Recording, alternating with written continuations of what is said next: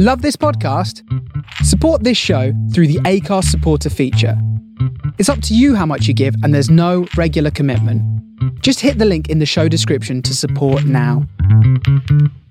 Welcome to part 2 of our discussion on 1997's Flaming Pie with our special guests Simon Barber and Brian O'Connor from the hit podcast Soda Jerker on Songwriting.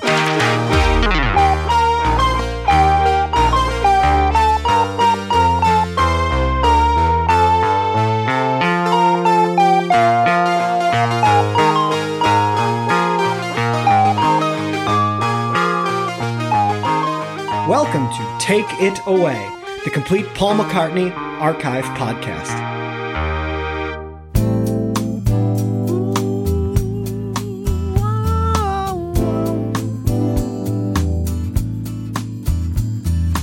Peaceful, like heaven on a Sunday.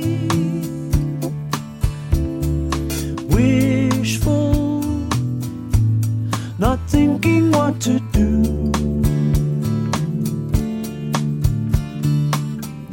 We've been calling it love, but it's a dream we're going through. And if I only had one love, yours would be the one I choose. If I only had one love, yours would be the one I choose. What do you guys think of Heaven on a Sunday? Not one of my favourites on the album. I mean, it's inoffensive enough. It does evoke the feel Paul was going for, you know, very, very relaxed. It kind of puts me in mind more of sort of a Chris Rea song than a Paul McCartney song. Not so much vocally, obviously, but in terms of the feel. It's based around a nice concept, though, isn't it? That idea of heaven. Being quiet on a Sunday and busy the rest of the week. Yeah, I mean, that's a typically nice Paul idea, isn't it? Yeah. If I only had one love, yours would be the one I choose. If I only had one love, yours would be the one I choose.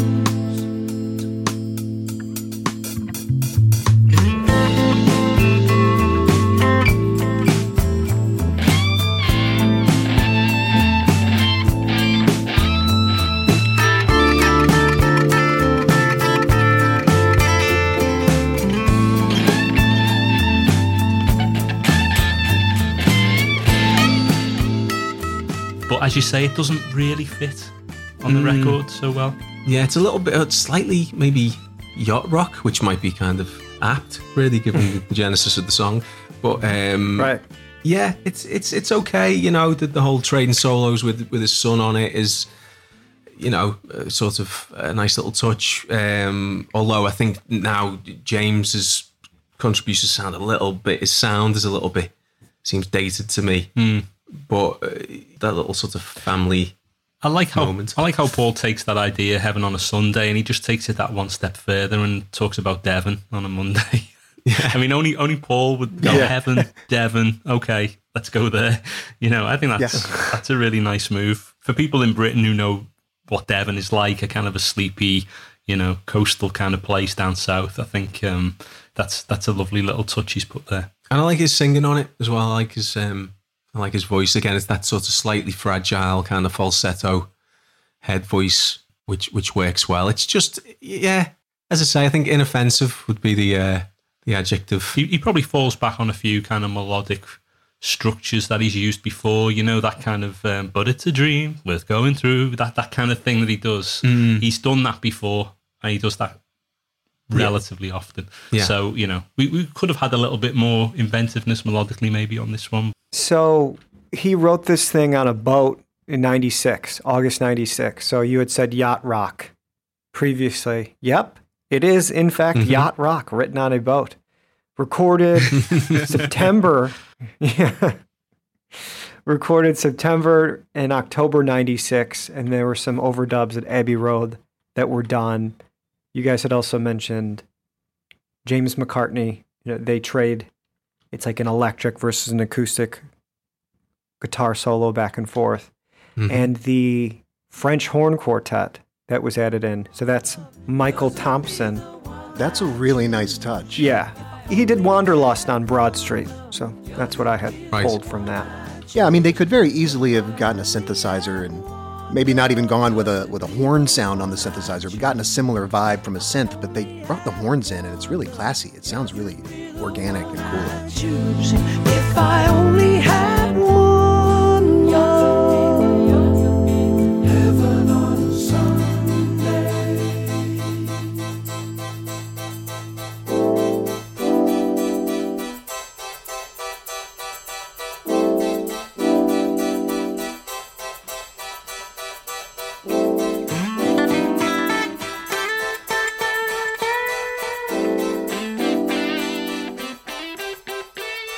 And the harpsichord at the end is pretty cool. I like that. Yes. It feels, it's yacht rock. I love yacht rock, so I'm all in on this tune. I guess I'm the outlier here. You're not the outlier. I like yacht rock. Oh, no, we do too. No, we had Kenny Loggins on our podcast. Okay, well, all The right. high priest of yacht rock. Your credentials are larger than us. I get it, yeah. Oh, man, he was awesome. You mentioned that he's done some of these melodic inflections before, and that's true. I don't mind hearing them here. They're pretty effective. The chord changes are nice. Adult contempo, but with a little roughness, actually. It's kind of cool. It's a good track 8. The lyrics, as we've already discussed, are pretty inventive. I like cooling my fingers. That's kind of neat. Mm-hmm. You don't often think about cooling your fingers, in the bay. That's nice. Yeah, good visual imagery. Yeah. So, it's just another one of those songs that, it doesn't quite sort of announce itself. It's just kind of there. It works fine. It does have a nice sound. Yeah, I think it could have been left off, really. And it doesn't quite fit sort of stylistically with the rest of the album, Right. maybe. Why do you say that? I don't know. Again, it's maybe just it's that vibe. It's that electric piano. Again, I keep going back to it. It sounds more like a sort of a Chris Rea song. That's all I can keep saying. That's what it evokes for me whenever I hear it. Right. And you're hearing it as disjointed as opposed to being a nice contrast. Yeah, I think that's it. Yeah, you put it better than me. Okay, well, I would leave it on. It's one of the ones I like, but I hear your critique. Speaking of songs that should be removed from the album, track 9 used to be bad. I used to be bad, but I don't have to be bad no more. Yeah, I used to be bad, but I don't have to be bad no more.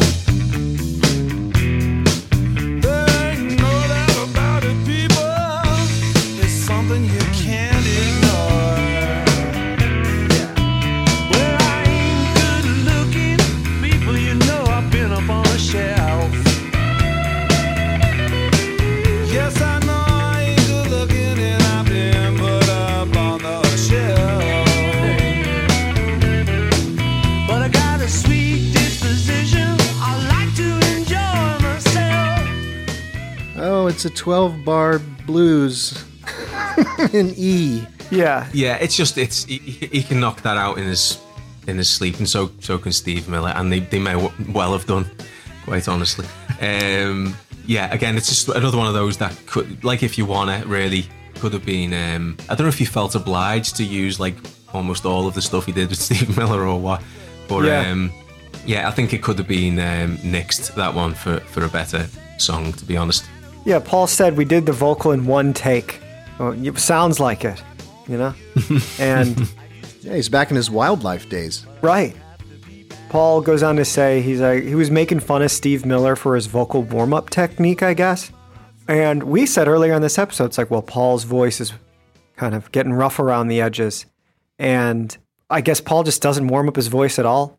When he performs, he plays those 3-4 hour shows, doesn't take a drink of water. We've mentioned that on the show before. But here's Paul making fun of Steve Miller. Paul is making fun of Steve Miller on Used to Be Bad. Like, wow. It's like such a meta, bizarre moment for me. Strike this one off. Make it a B-side. Like, these are the frustrating moments. Even some of the B-sides are preferable. Broomstick might be preferable. Yeah, I would for say sure. so. Sounds better, There's plenty of other examples throughout Paul's solo career, really. He's not always the best judge of what belongs on a record and what should stay on the cutting room floor, as it were. I mean, there's countless examples of songs that he never officially released that are still kind of languishing, sort of just, the only versions you can hear are on YouTube these days, that, could easily have replaced songs on some of his most successful albums, Well, he does have a tendency to honor his collaborators by including their contributions. So I suspect he did feel obligated to include the Steve Miller tracks. That was part of this album for him, and that's probably why they're there. I'm thinking of Hey Hey on Pipes of Peace, where he had all those guest artists on it, and we figured that's probably why it's there. Very possibly, yeah.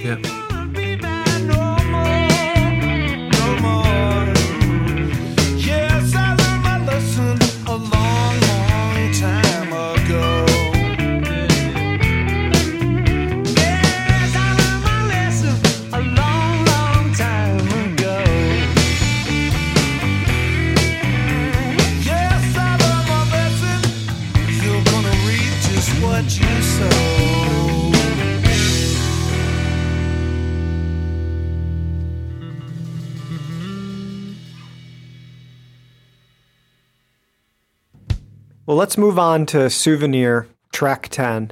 I particularly love this tune. This one is written January 95 in Jamaica, recorded February 96 in Hog Hill. What I find fascinating is that Paul wanted to actually release the demo, and they're like, no, you can't release the demo, because it has all these extra sounds like a ringing telephone, or it started to rain when he was performing the song. But they used this cassette that Paul recorded as a guide track. And so he's overdubbing everything against this cassette as a guide. I think that's why it has the feel that it has, because I particularly like this one. I do a lot of writing on holiday, when the pressure's off. And I was actually in Jamaica, beautiful Jamaica, sweet Jamaica. And in the afternoon, I sat down and started writing a song which turned out to be Souvenir. It was kind of a little soul-y thing, like this one was like a little sort of Wilson Pickett, little soul singer, R&B person in mind. I was playing that role, and a little arpeggio going in the guitar. Having too many tears, and your memories feel like just so many souvenirs. Imagine someone really getting to grips with that one. It was really cool, and I made this little demo, and it started like the phone went in the middle of the demo, tring, tring, and I sort of ignored it, and then it started raining, a real big tropical downpour in the middle of the demo. So I loved the demo, and I almost wanted to use the demo, actually. I liked it so much, it had so much atmosphere. You could just hear the phone ringing, you could just hear what was going on. People moving around as I was writing it, sticking it down. So I said to Jeff Lynne, who was producing it, I said, look, let's take this demo, and instead of what you normally do is take all the information off it and then renew it and wreck it normally, put a new uptight feeling on it that wasn't there before, hooray. So we put it on the tape as like the guide track, and we had to just put it a little bit more in time in one or two places, but we got it so that there it was. And then I just replaced it all, listening to exactly the same phrase but putting better quality recording on it all. I think it's my favorite on the album. I know it's my favorite on the album. It's right there with Calico Skies. Yeah, it's interesting to hear that. Yeah, I mean, when I first heard the album many moons ago, it was one I tended to skip, to be honest. It just didn't grab me. But in revisiting the album for this, I found it was one of the ones that grabbed me the most. It became suddenly quite arresting. It's kind of a genre exercise, you might say, but it really works. Great vocal, Paul's gritty kind of soul voice, which is always kind of welcome. That nice sort of circular guitar riff. Some nice little production flourishes from Jeff Lynne on there. I like those production flourishes, and for me it makes this album quite Beatlesy, actually. Even if the song isn't exactly Beatlesy, the production, the records, really got a lot of Beatles flourishes, and non-self-conscious ones. I'm thinking of the arpeggiated guitar, the dung, dung, dung, dung, dung, dung, dung. That thing is really Beatlesy. Yeah. I mean, as I said earlier, that's like a characteristic of a lot of the album. There's a lot of arpeggios. He was into his arpeggios. when he was making that one. But it certainly does recall the Beatles a lot. And as I say, lyrically, I think it's very affecting. And as it's sort of nostalgic and it's wistful and there's a longing to it. And he could again be talking about his relationship with Linda, or he could be talking about the Beatles again. It surprised me how much I enjoyed this one. Kind of coming back to it, I didn't expect to really. Everybody's got a handful of fear, but tomorrow it may only be a souvenir of the way it was till it went away. If you want me, tell me now. If I can be of any help, tell me how. Let me love you like a friend. Every little thing is gonna come right in the end.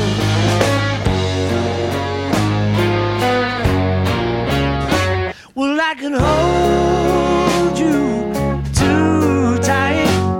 I could never let you go, but that wouldn't be right. So why don't you let me know what you wanna do? If you want me, you tell me now. If I can be of any help, tell me how. Let me love you like a friend. Every little thing is gonna come right in the end.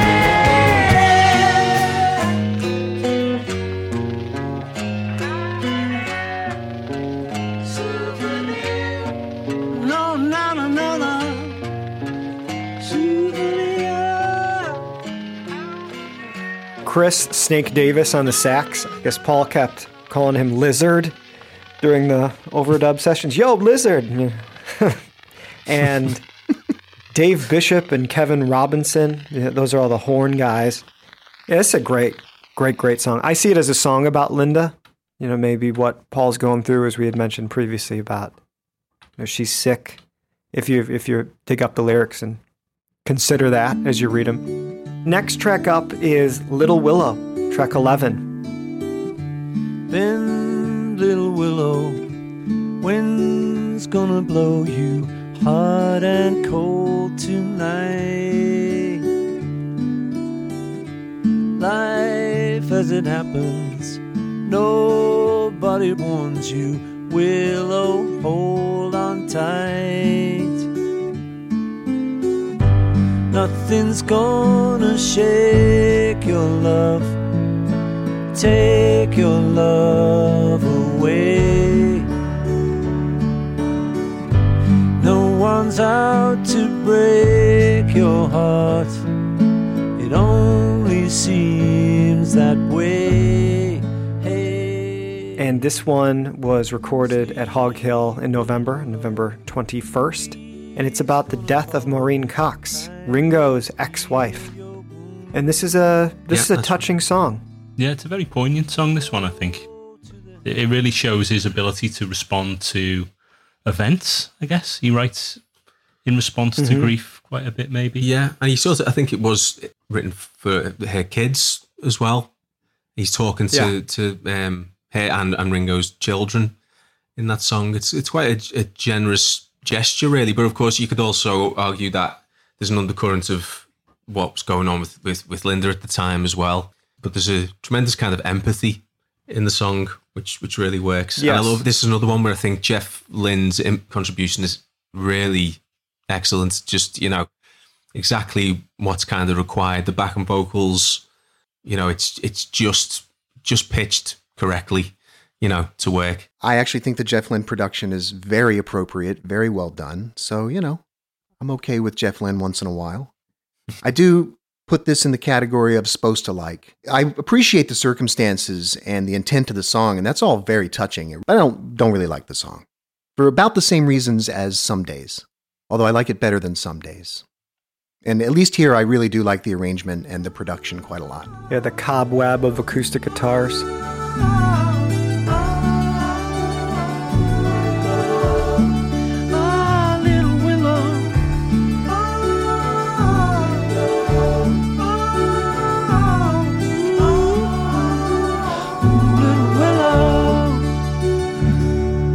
I dig this song. The Electric Spinet. The backing vocals are particularly nice on this as well. Yeah. Yes. This song was included on the charity album Diana, Princess of Wales. She passed away August 97. Through the night, when morning comes, I love the light. But in the nighttime, that dark is black. Come on, baby, you gotta help me get back. I love you. Oh yeah, I really love you. Oh yeah.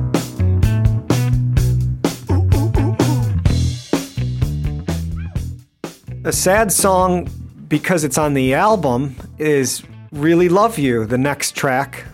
Track 12, recorded in Hog Hill, May 14th. And I'm sorry if people like these tunes, write us and we'll share these notes with Brian and Simon. If you really love you, or used to be bad, write in. I want to hear why. I think, if you're looking at, it's possible to enjoy these songs. I mean, it's how you judge them as songs, I suppose. They're perfectly well played jams with a certain kind of energy to them. But if you're judging them as songs, then they're non-songs really. There's nothing really there. I think that's the case with Really Love You. I mean, it was just the gear was set up in the studio. Ringo was there. So Paul got on the bass and that was the result. And I try and enjoy this one just on the basis of it's Paul and Ringo jamming together and kind of showing what, after all those years, what a great tight rhythm section they were,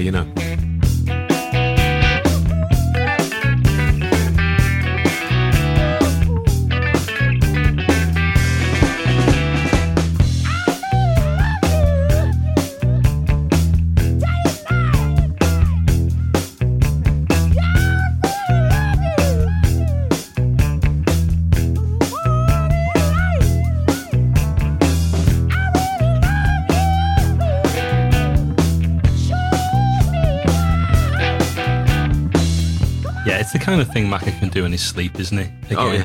And I think they said that they did 3 jams in half an hour, and this is one of them, and it really sounds like it, doesn't it? It's, it's a jam they knocked out in 10 minutes. And I do like that riff. I like the guitar riff on this one. Arguably, it's a riff that deserves a better song, actually. Yeah, it's a great riff. I do like that riff as well. Yeah, if you enjoy a good jam, this is a good jam. Mm-hmm. If you enjoy a good, blues song, Used to Be Bad is a pretty good little blues song, Yeah. Unfortunately, Really Love You does go on for over 5 minutes. That's stretching your patience if you don't like a good jam, Yeah, definitely. They could have shaved a couple of minutes off that, no problem. And I think if you want it, I don't think we mentioned that earlier, but that seems to go on a long time for what it is, Yeah. It's like we've had all the information after about 2 minutes. I think it's, Right. it's time to bow out after that. That's actually maybe one thing he didn't take from those early Beatles records where, songs were typically kind of 1 minute 50. The brevity thing is maybe something he could have used with Flamin' Pie. Yeah, there's not a song under 2 minutes on this record, and most of them are close to 4. Well, the title track is about the right length, at least.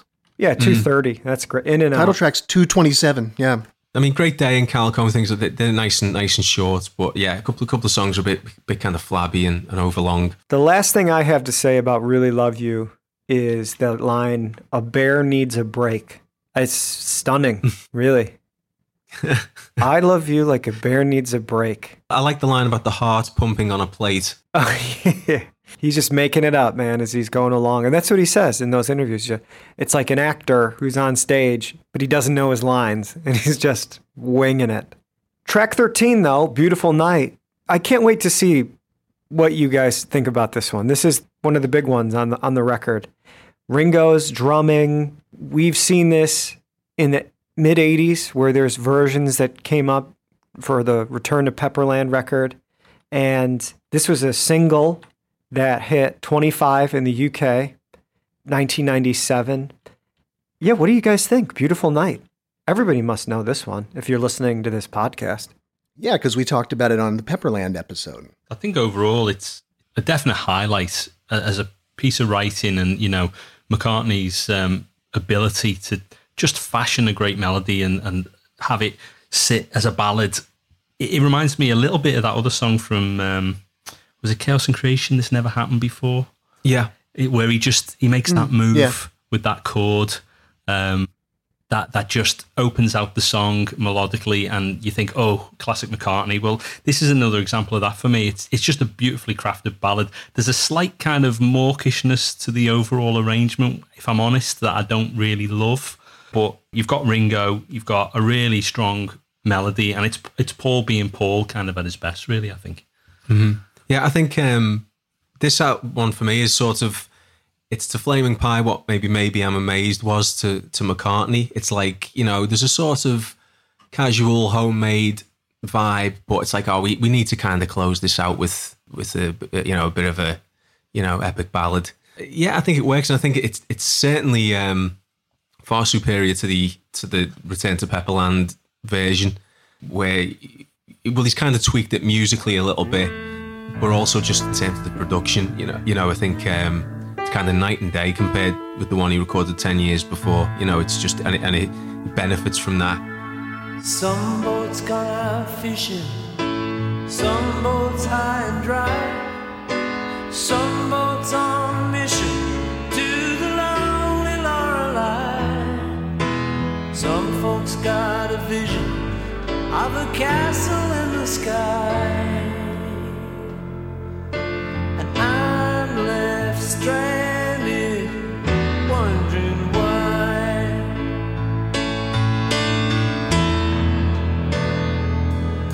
Well, I don't need a rowboat, I don't need wood. Even if I get a medal in my local neighborhood, I won't need a castle. They got castles in Versailles.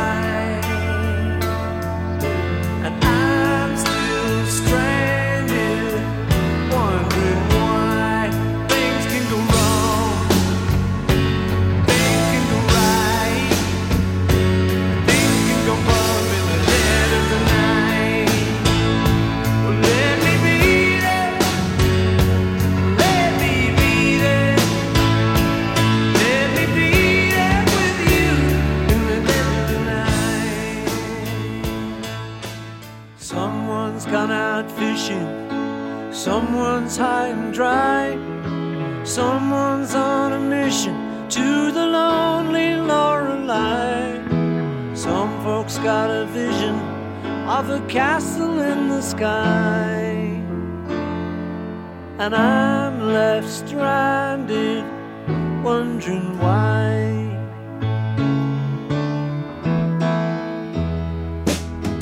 You and me together, nothing feels so good. Even if I get a medal from a local neighborhood, I won't need a castle. They got castles in Versailles, and I'm still stranded, wondering why.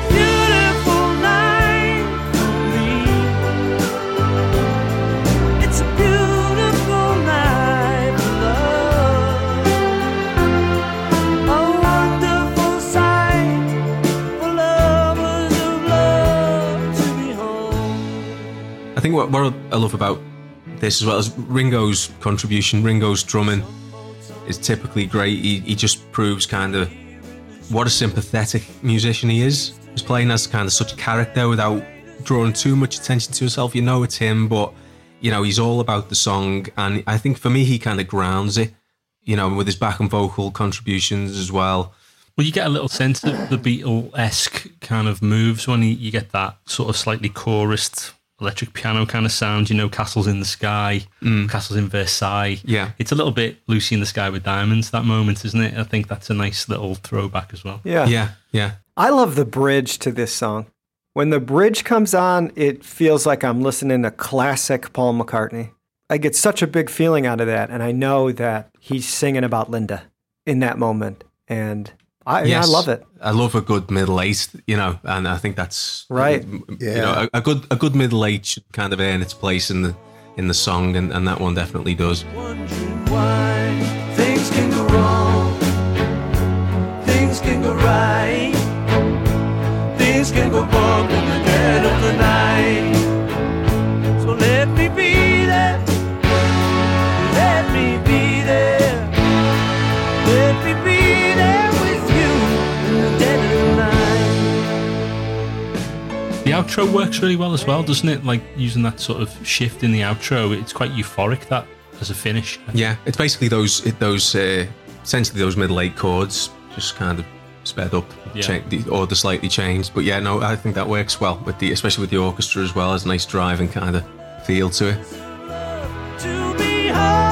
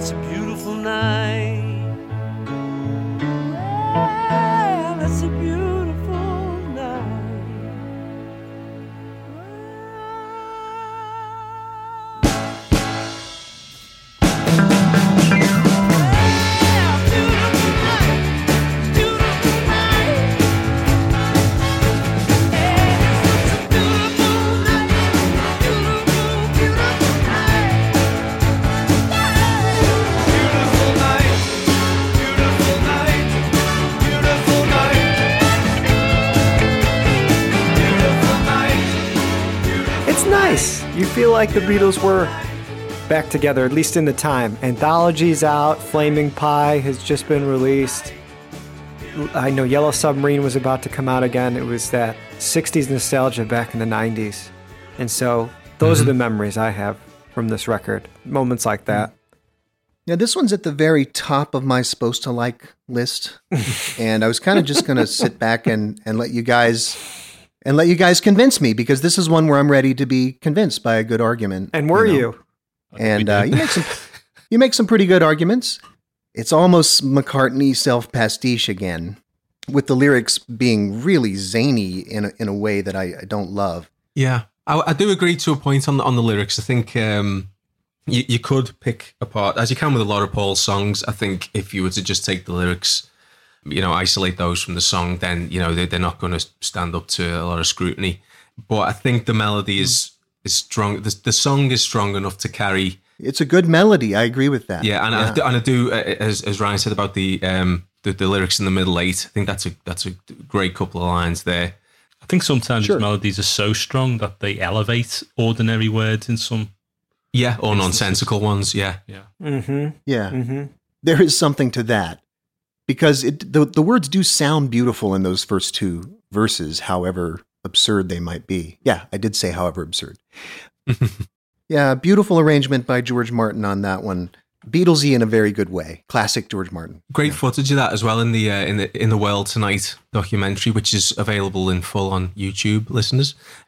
Yeah, some really nice footage of the orchestra recording in Studio One. Is it? Is it Studio One? Yeah, the big one in Abbey Road, and some nice sort of funny interaction with Paul and George Martin. I think it's one observation I made is how he's got both George Martin and Geoff Emerick involved on this record, which I think was maybe a conscious effort to sort of evoke the Beatles again. And I always got the sense Paul appreciated those guys maybe more than the others, maybe more than John did. I know John sort of bad-mouthed George Martin at one point, and although he bad-mouthed pretty much everyone he ever came into contact with, But Paul always really, I mean, I think he had the closest relationship with George Martin of the four. He sort of viewed him as kind of the second father in a way, and they just seemed to really meld well, kind of musically.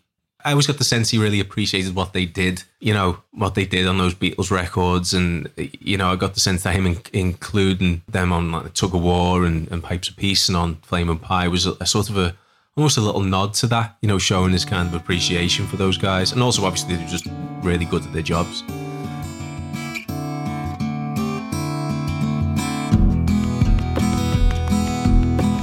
When you're wide awake, say it for goodness sake. It's gonna be a great day.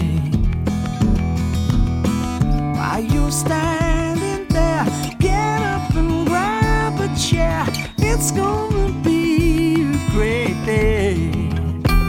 And it won't be long. Oh no, it won't be long. It won't be long. Oh no, it won't be long. Won't be long. Oh no, it won't be long. So the last song on this album is Great Day, which we mentioned during Calico Skies, which is great. It really is. And I'm not trying to be funny. It's a really great little song. We dug a bit. The possible source of inspiration might be It's Gonna Be a Great Day by Francis Langford, which is a song from 1948. And Chris, you had mentioned a while back that there's some similarity between this track and Big Barn Bed. And the end of Ram On as it goes into Backseat of My Car. This is a tune that we've heard now 3 times. Bum, bum, bum, bum, bum. We've heard that 3 times. This is an outright quote that's in all 3 of these places. The same natural minor, tune. So he's already referring to himself on Big Barn Bed when he uses that. And now going back, we find out that he wrote some sort of song. I guess it must have written it around the time of Big Barn Bed, huh?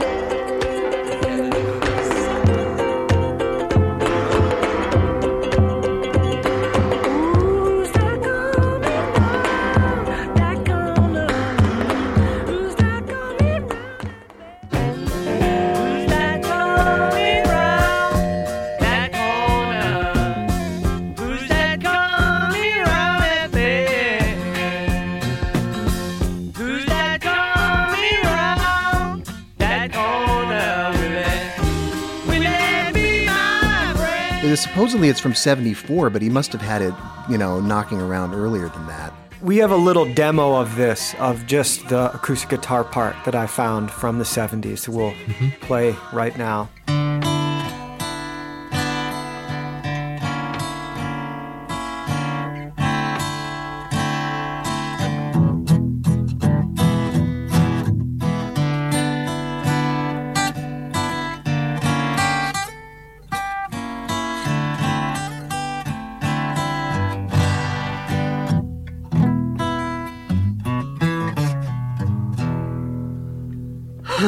What's that song? There's that footage of him playing it for his kids outside. Is it Hey Diddle? Hey Diddle, right. Yeah. I think it might come from around that time, kind of, early 70s. Has that sound. Has that vibe, yeah.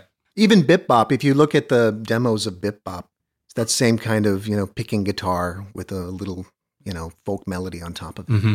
It's Linda's last appearance as well on a Paul album. It gives it a slight poignancy, but she sounds great on it, and it probably wasn't possible. But it's a shame she's not a little bit more present on the record. But I'm guessing there were reasons for that. But she sounds great. Her voice really works well, and kind of just reminds you of Ram and that kind of thing. Also, one thing I like is how it ends on slightly unresolved. That sort of string bend just leaves it kind of hanging, which I think Paul was on the verge of big sort of changes in his life, kind of on the, threshold of the unknown, really. That's what I hear when I hear that kind of unresolved end to the song. It's kind of like, I'm a bit uncertain about the future. 100%, I agree with you. But even though obviously the song was recorded about 5 years previous, but it's just that these are the things you sort of ascribe to songs when you hear them. But he still chose to put it there.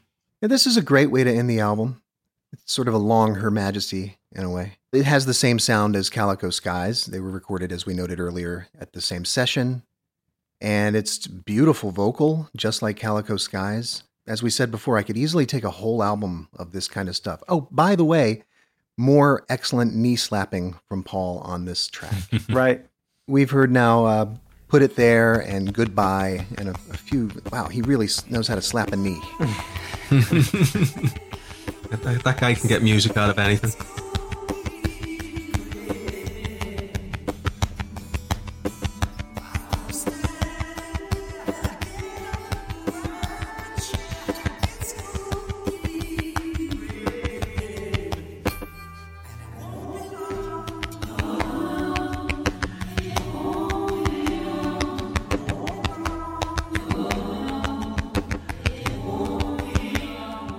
So that just about wraps up the album proper, Flaming Pie. You know, we have a few extra tracks lying around. Now, there are some B-sides, and I know you guys wanted to talk about Love Come Tumbling Down. It's real, so real. She looks into his eyes. I feel love come tumbling down. Love come tumbling down. And it isn't gonna stop till I get down to the bottom of this hole.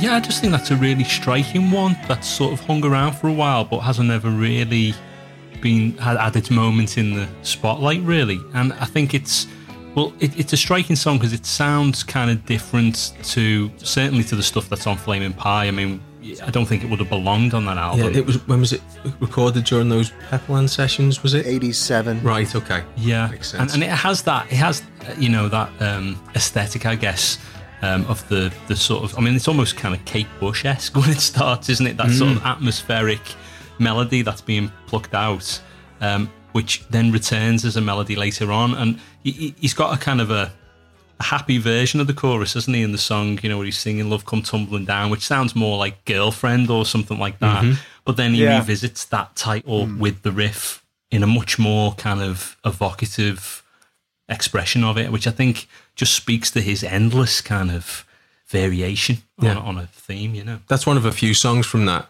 period that I think could probably have bumped a couple of songs off Flowers in the Dirt for me.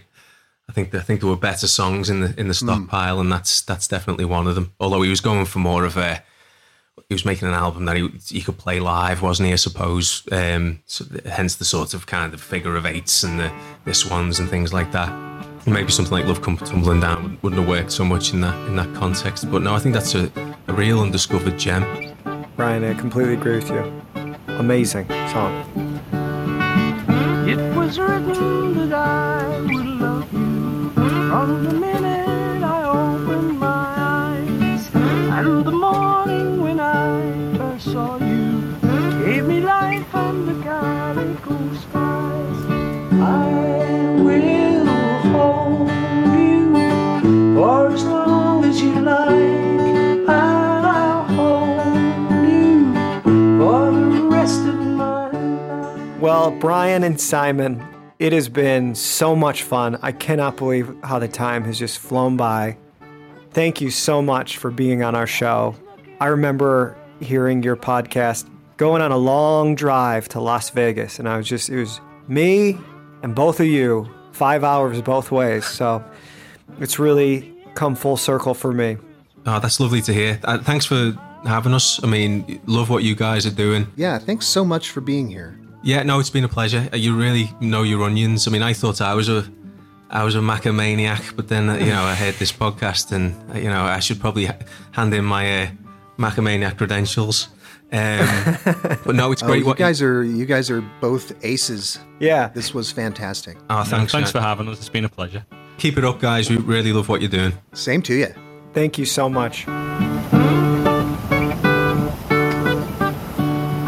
Long live all of us crazy soldiers who were born under calico skies.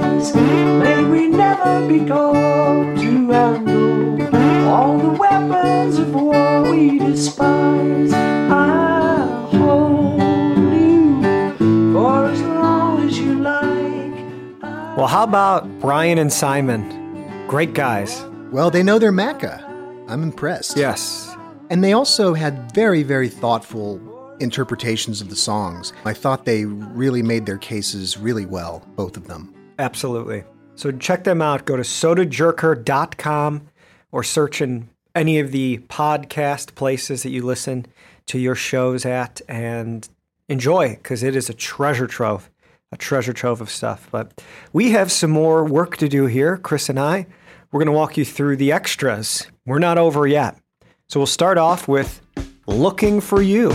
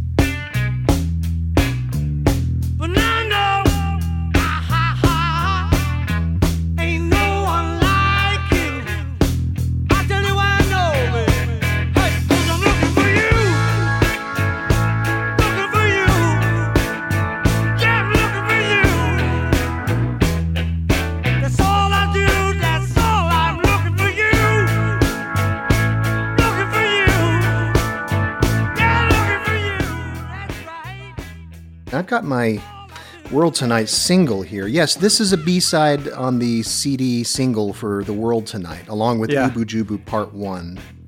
Recorded May 14th, 1996 at Hog Hill. It's the B-side to both Young Boy and The World Tonight, and it is a B-side, most certainly. It's generated from the same session as Really Love You. It is not as good as Really Love You, and I'm glad it's a B-side.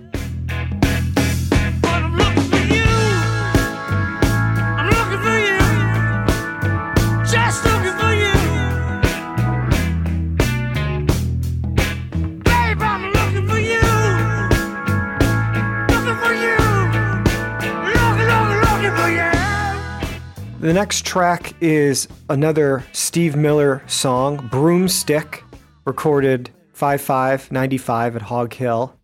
A B-side to Young Boy, the CD single number 2. I like this one. This is a good little song.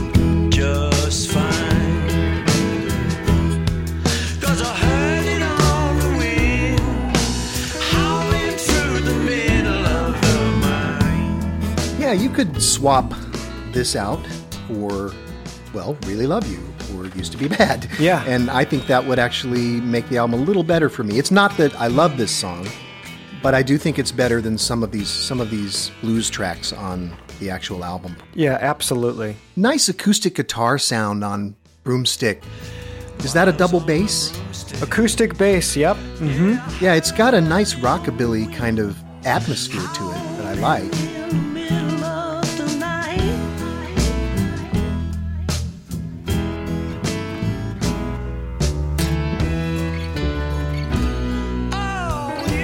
As long as we're together, gonna be alright.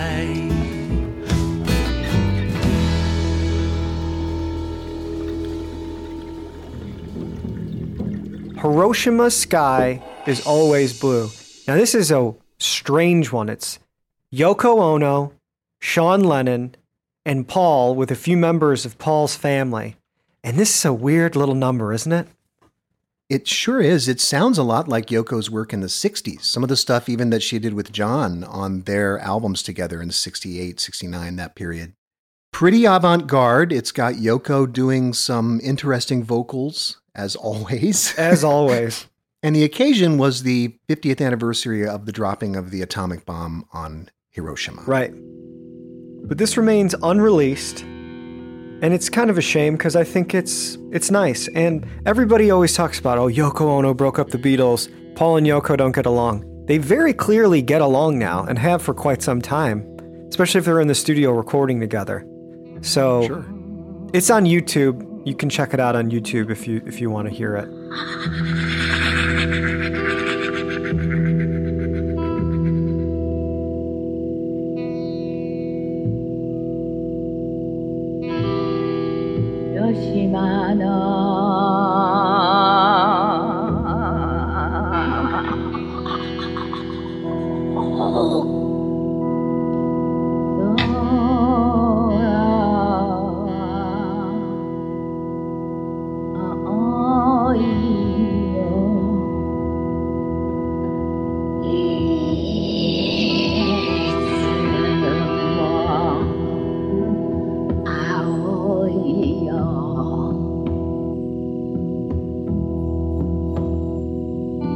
Hiroshima sky is always beautiful.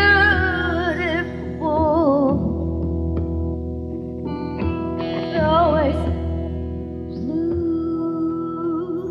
Well, from there, we have a track called The Ballad of the Skeletons, which is something Paul recorded in 96 with Allen Ginsberg. And it's a co-written track, Paul, Philip Glass.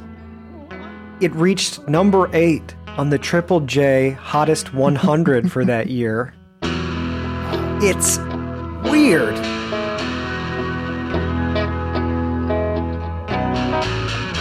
Said the presidential skeleton, I won't sign the bill. Said the speaker skeleton, yes, you will. Said the representative skeleton, I object. Said the Supreme Court skeleton, what do you expect?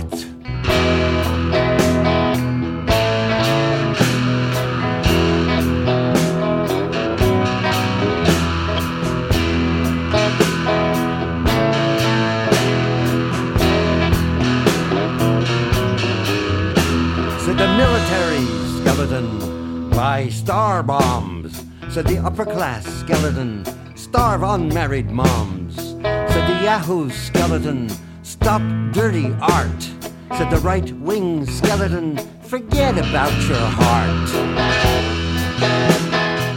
Allen Ginsberg's having a left-wing rant, and it's really unrestrained. He's doing a list song.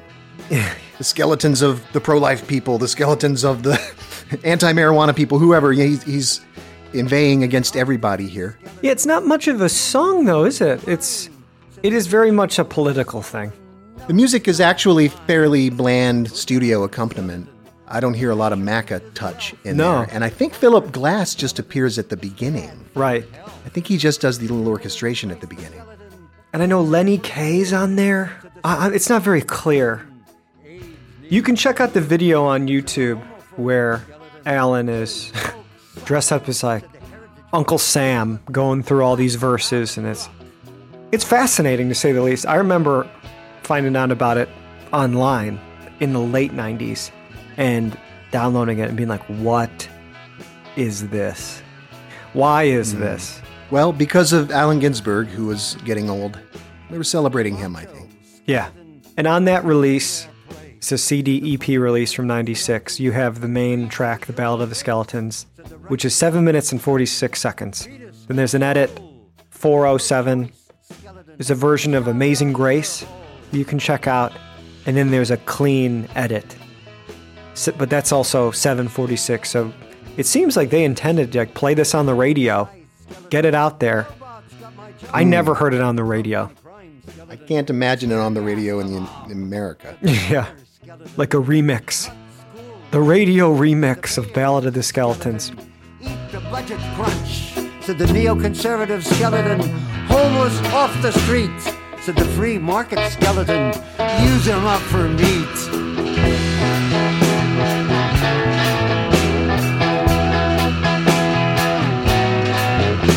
Said the think tank skeleton, free market's the way. Said the savings and loans skeleton, make the state pay. Said the Chrysler skeleton, pay for you and me. Said the nuke power skeleton, and me, and me, and me. Then I want to spend as little time as possible on this one. It's a song called Little Children by the Peter Kirtley Band from '98. And I don't know if it counts, but we are the complete podcast. And so it's a charity release CD single, and it has special guest vocals, in air quotes, by Paul, but it's more spoken word. But we will play a little fragment of it here. Little children,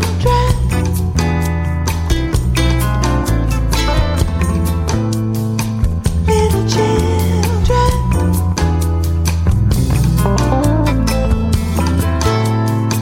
little children.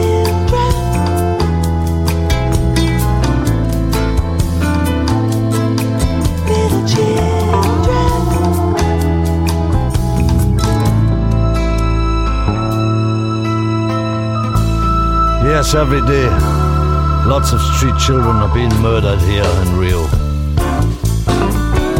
I have this information because I'm a policeman. I know what's going on. I've seen it with my own eyes. From there, we have two songs that I have not heard these. Soul Boy and Sweet Home Country Girl. These are two that did not make it out of the Steve Miller sessions with Paul, but there is evidence that they exist.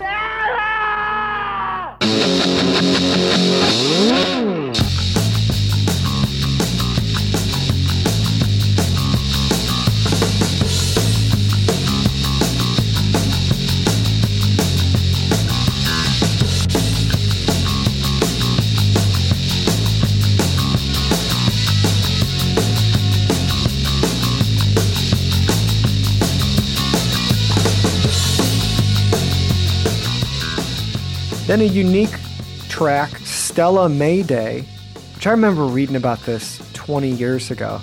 It's recorded May 1st, 95, and it's background music to a fashion show for Stella McCartney. And we have it, and we can play it.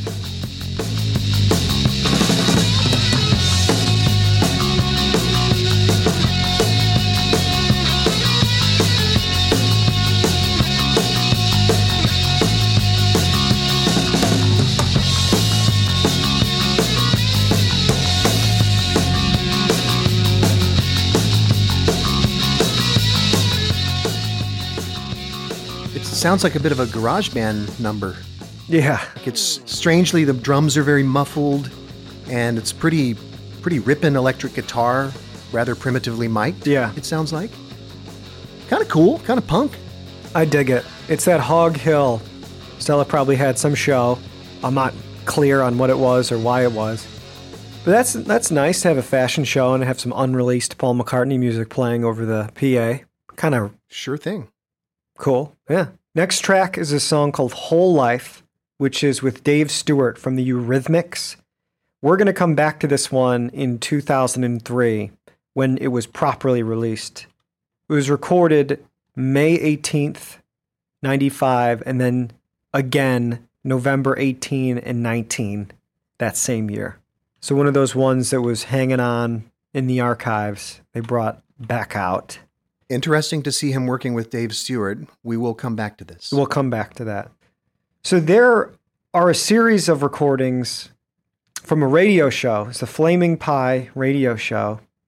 There's some improv that Paul did, and these aren't technically songs, but I think they're so funny and interesting. I would like to just play them in their entirety, if we can, or as much of them as we can. Okay. Come on, baby, won't you come home with me? And welcome to the castle. So Paul's fooling around on a Mellotron. He's giving a demonstration of it, and he improvises a song. It's very funny. Take a listen. But you get stuff like this. I love the sound. Ooh, come on, baby. Can I buy you a drink? All right, I'll have a gin in it. Well, come on, baby, my little darling. Want a drink with me? Come on, honey, maybe we'll go back to my flat. My flat. I love your soul. Come on, little baby. All right, I think I'll come out your flat with you, yeah, you know. It's oh so smoochy here in this apartment block. I really love it. Would you like another drink, my dear? I'll go on and twist my arm. Yeah! It's back. Yeah. Do. You see, you can have acres of fun on these things. Oh, France! Welcome to the castle. Quite a windy night out here. But you know, I always love it here in Hirschwig von Schlechtstein. Have another tankard with me before we retire for the night. Oh, Hans, you're so hospitable. All right, mate. Who's this Hans character? I've never heard of him. Don't worry, my darling. We're all together. So that's the old Mellotron. And there's another track from that radio show called Baby Don't You Do It, which is just Paul improvising on a harpsichord, and it's kind of cool. If you want, check that one out. There's a track called A Room with a View, which is a cover. Chris, I know you know something about this one. In fact, it's too bad Simon and Brian are gone because Noel Coward is sort of a British figure. His music was considered way too uncool, like for Sinatra to sing, for example. You won't hear... Is that right? He might sing one song, like on his British... Sinatra has a British album. I think there might be a Noel Coward song on there. But generally speaking, you wouldn't hear Noel Coward alongside Cole Porter or the Gershwins. He was seen as a bit parlor music, I guess. Right. Yeah, the track we're looking at here was recorded by Noel Coward in the late 20s, and we can put Paul's version and Noel Coward's version side by side. I will say that Paul is doing an intentional recording pastiche thing here.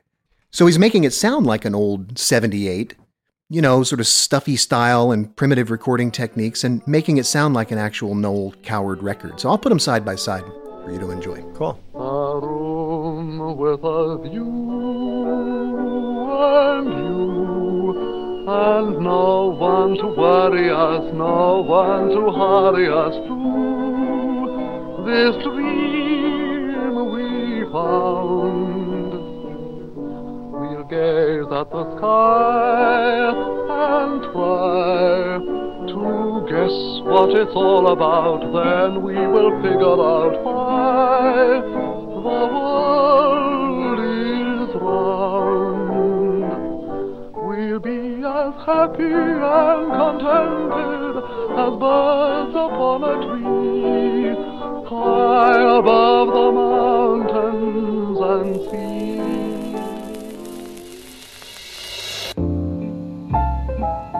A room with a view and you, and no one to worry us, no one to hurry us through this dream we found.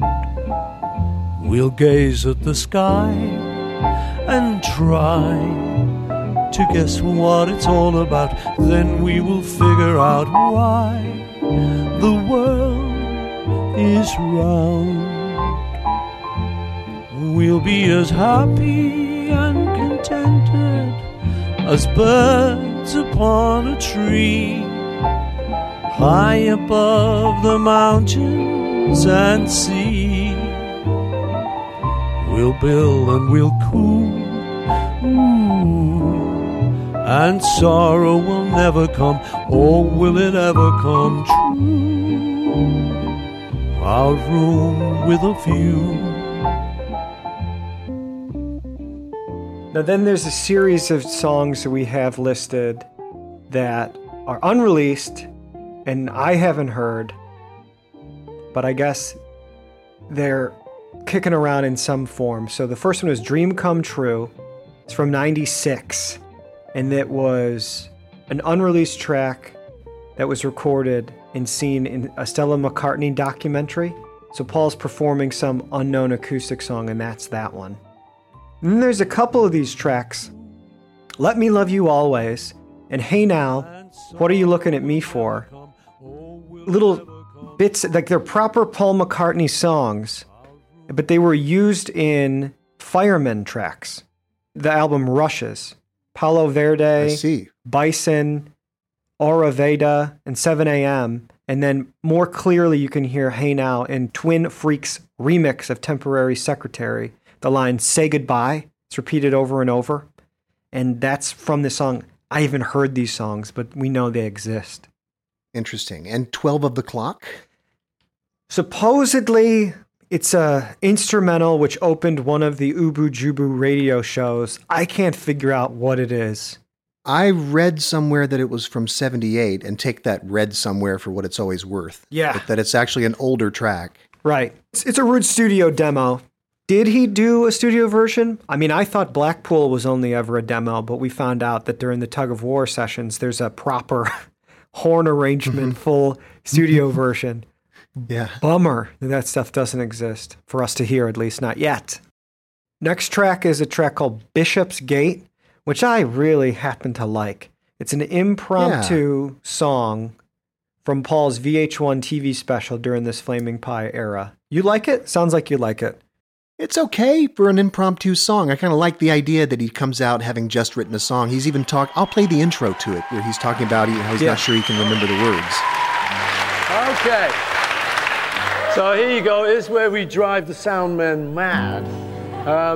You got to sing a bit, okay, audience? Yeah. I was sitting in my dressing room just before, and I thought, well, it'd be mad if I could come up with some little song about Bishopsgate, all right?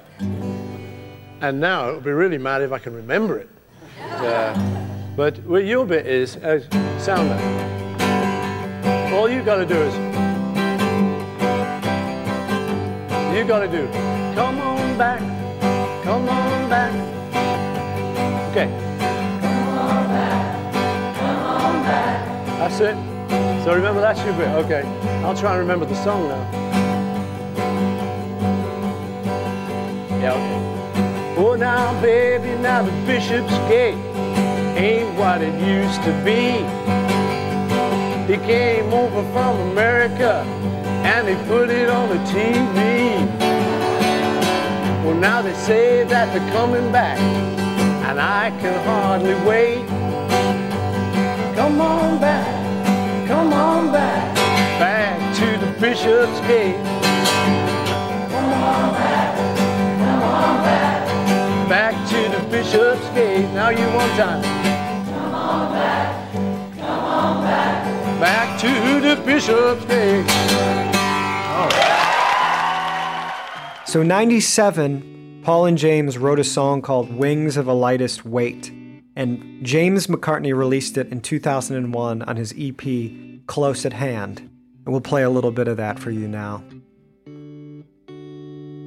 Looking at you now, realizing who you are. I've known you all my life. One moment I'm arguing with you, thinking I could put up a fight, but I only love you. I love you, whoever is right. Then I think to myself, it couldn't be any other way. So I think to myself, it shouldn't be any other way. It wouldn't be any other way. Watching you fly away, whilst your wings of a lightest weight carry you back through the heat of the wind. Then I have a little list of tracks that are demos or MPL registrations from 94. I'll read through them. Find Love, which I think is Young Boy. Chemical Soup, Another Idea, Wait in the Dark, I Got Love, Can't Get Through to You, Check It Out, If You Ever, and that could be If You Wanna, if you ever, Jack Be Nimble, Give Me the Right to Freedom, which I think is freedom. I think Paul wrote the song, and the story about him writing it on an airplane is PR man stuff. But we'll get to that. Well, I figure Find Love must be Young Boy too, right? Yeah. Mm-hmm. You Don't Have Nothing, While Away the Hours, Changing Minds, and then this track called Cello in the Ruins. It was meant to be released, and it sounds like they kept working on it, and it just never came out. Well, yeah, that just about wraps up all the tracks on Flaming Pies. Quite a bit of them, huh? So this album ended up number 2 in the UK albums charts, number 2 in the US Billboard 200, top 3 in Europe, Italy, Norway, so on and so forth. You can check all these charts off. It was hugely successful, Flaming Pie, and it went gold in the US, the UK, Japan, Norway, and many think that it was his best since Tug of War, at least the critical reviews I found. The album debuted at number 2 in the UK, So that was Paul's best new entry since Flowers in the Dirt, which was almost a decade before, 8 years before. It was kept off the top spot by the Spice Girls album, Spice. Well, you can't go up against Spice. No, Come on. It's impossible. You'll never win against Spice. So Flaming Pie hit number 2 in the charts with 121,000 copies sold in its first week behind Spice. That's not bad. It's really not bad for the 90s for Paul. The singles Young Boy, The World Tonight, and Beautiful Night, all of which were released as picture discs, became UK hits. They all hit the top 40. I'd mentioned some of this before. The only single in the US was The World Tonight, and it was a top 30 entry.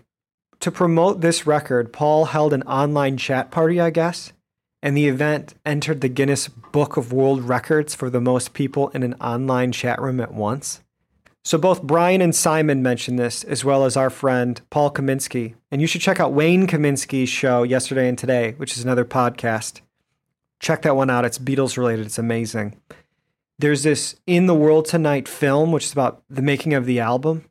And I actually have only seen parts of it, but Chris, you've seen it. Like, what's that like? Yeah. Oh, it's really fun to watch. It's, I would say, about as in-depth as some of the Flowers in the Dirt making of stuff. And it's also pretty tasteful. We were talking earlier about the god-awful music videos for this album, especially The World Tonight. But actually, they sort of made their own little videos in that movie, The World Tonight, and they're better than the official videos. They're much more tasteful. You get a really intimate look at Paul at this time, both in the studio and interacting with engineers and with his collaborators. So, yeah, I highly recommend looking that up. It also includes this entire VH1 video we were talking about. Yeah, I've got to check out that in depth. I only saw some clips before the show. And so I had mentioned earlier the hour-long radio show, the Flaming Pie show, that was broadcast on May 5th, 97. That was on BBC Radio 2. That's pretty cool if you can find it as well. Flaming Pie received a Grammy nomination for Album of the Year, but Bob Dylan won it with his record Time Out of Mind. And then just one small thing that Calico Skies was re-recorded for 2003's War Child Hope Peace Songs as a charity album. And check that version out if you'd like. So there are also a couple of Linda McCartney songs.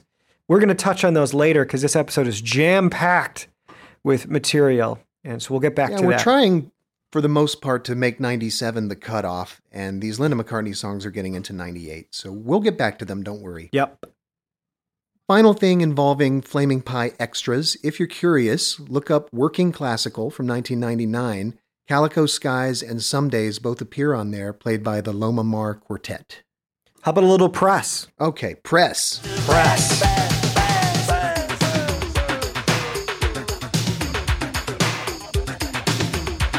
Eliza Gardner, LA Times, May 25, 1997. On his latest effort, the old bloke sounds more inspired and, well, less goofy than he has in years. One elegant acoustic ditty, Calico Skies, could even work as a sequel to Lennon's Norwegian Wood, in which the guy finally persuades the girl to stick around. Dig that one. Neil Strauss, the famous author, I'm sure a few of you have heard about him, May 20th, 97, from the New York Times, he states, "He seems to be cursed by a homing device that constantly sends him into the middle of the road. Little harsh, but maybe you're right, Neil, maybe you're right." This is from Rolling Stone, Anthony DeCurtis, June 6, 1997.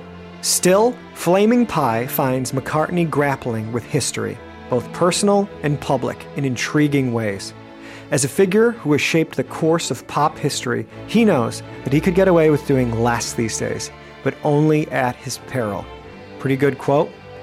And then STE from AllMusic.com, our friend, Stephen Thomas Erlewine. A largely acoustic collection of simple songs, Flaming Pie is direct and unassuming, and at its best, it recalls the homely charm of McCartney and Ram. McCartney is at his best when he doesn't try so hard and lets his effortless melodic gifts rise to the surface. That's a great quote. And that just about wraps it all up.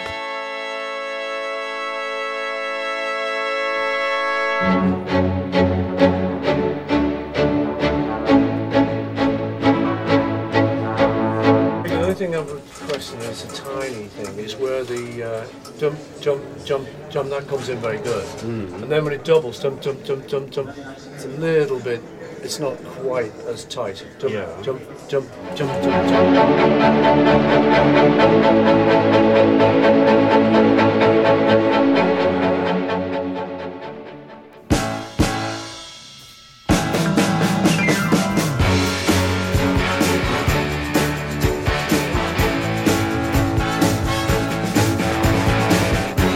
Any final thoughts, Chris? Wow, what an episode. We met Brian and Simon and got their perspective on things. It was a tough episode for me. It's not always easy to give your honest opinion on things when you don't like them and other people do, so cut me some slack. And remember that this show is actually founded on questioning McCartney narratives and debunking bad criticism, you know? Right. And sometimes that works the other way. Sometimes it means you don't like the things that are held up as great, so. Right.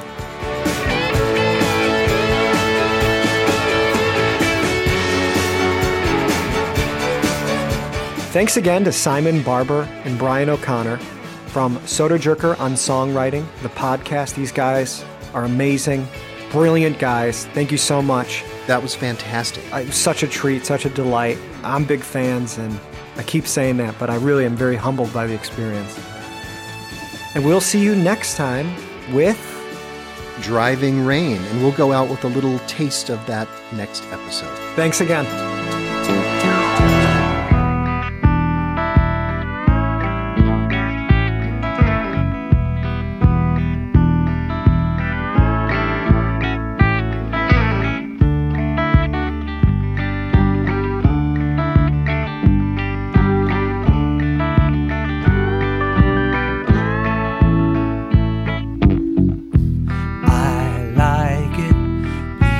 Take my heart away. It's happy where it is, so let it stay. You gave me love. You gave me what I wanted. You gave me love your way. I've seen it shining from the further stars, like Venus saw it on her way. You gave me love. You gave me what I wanted. You gave me love your way. Your way is strong. Your way is right. Your way is mine tonight. Our theme music is Martha, My Dear by John Lennon and Paul McCartney, realized by Ryan Brady.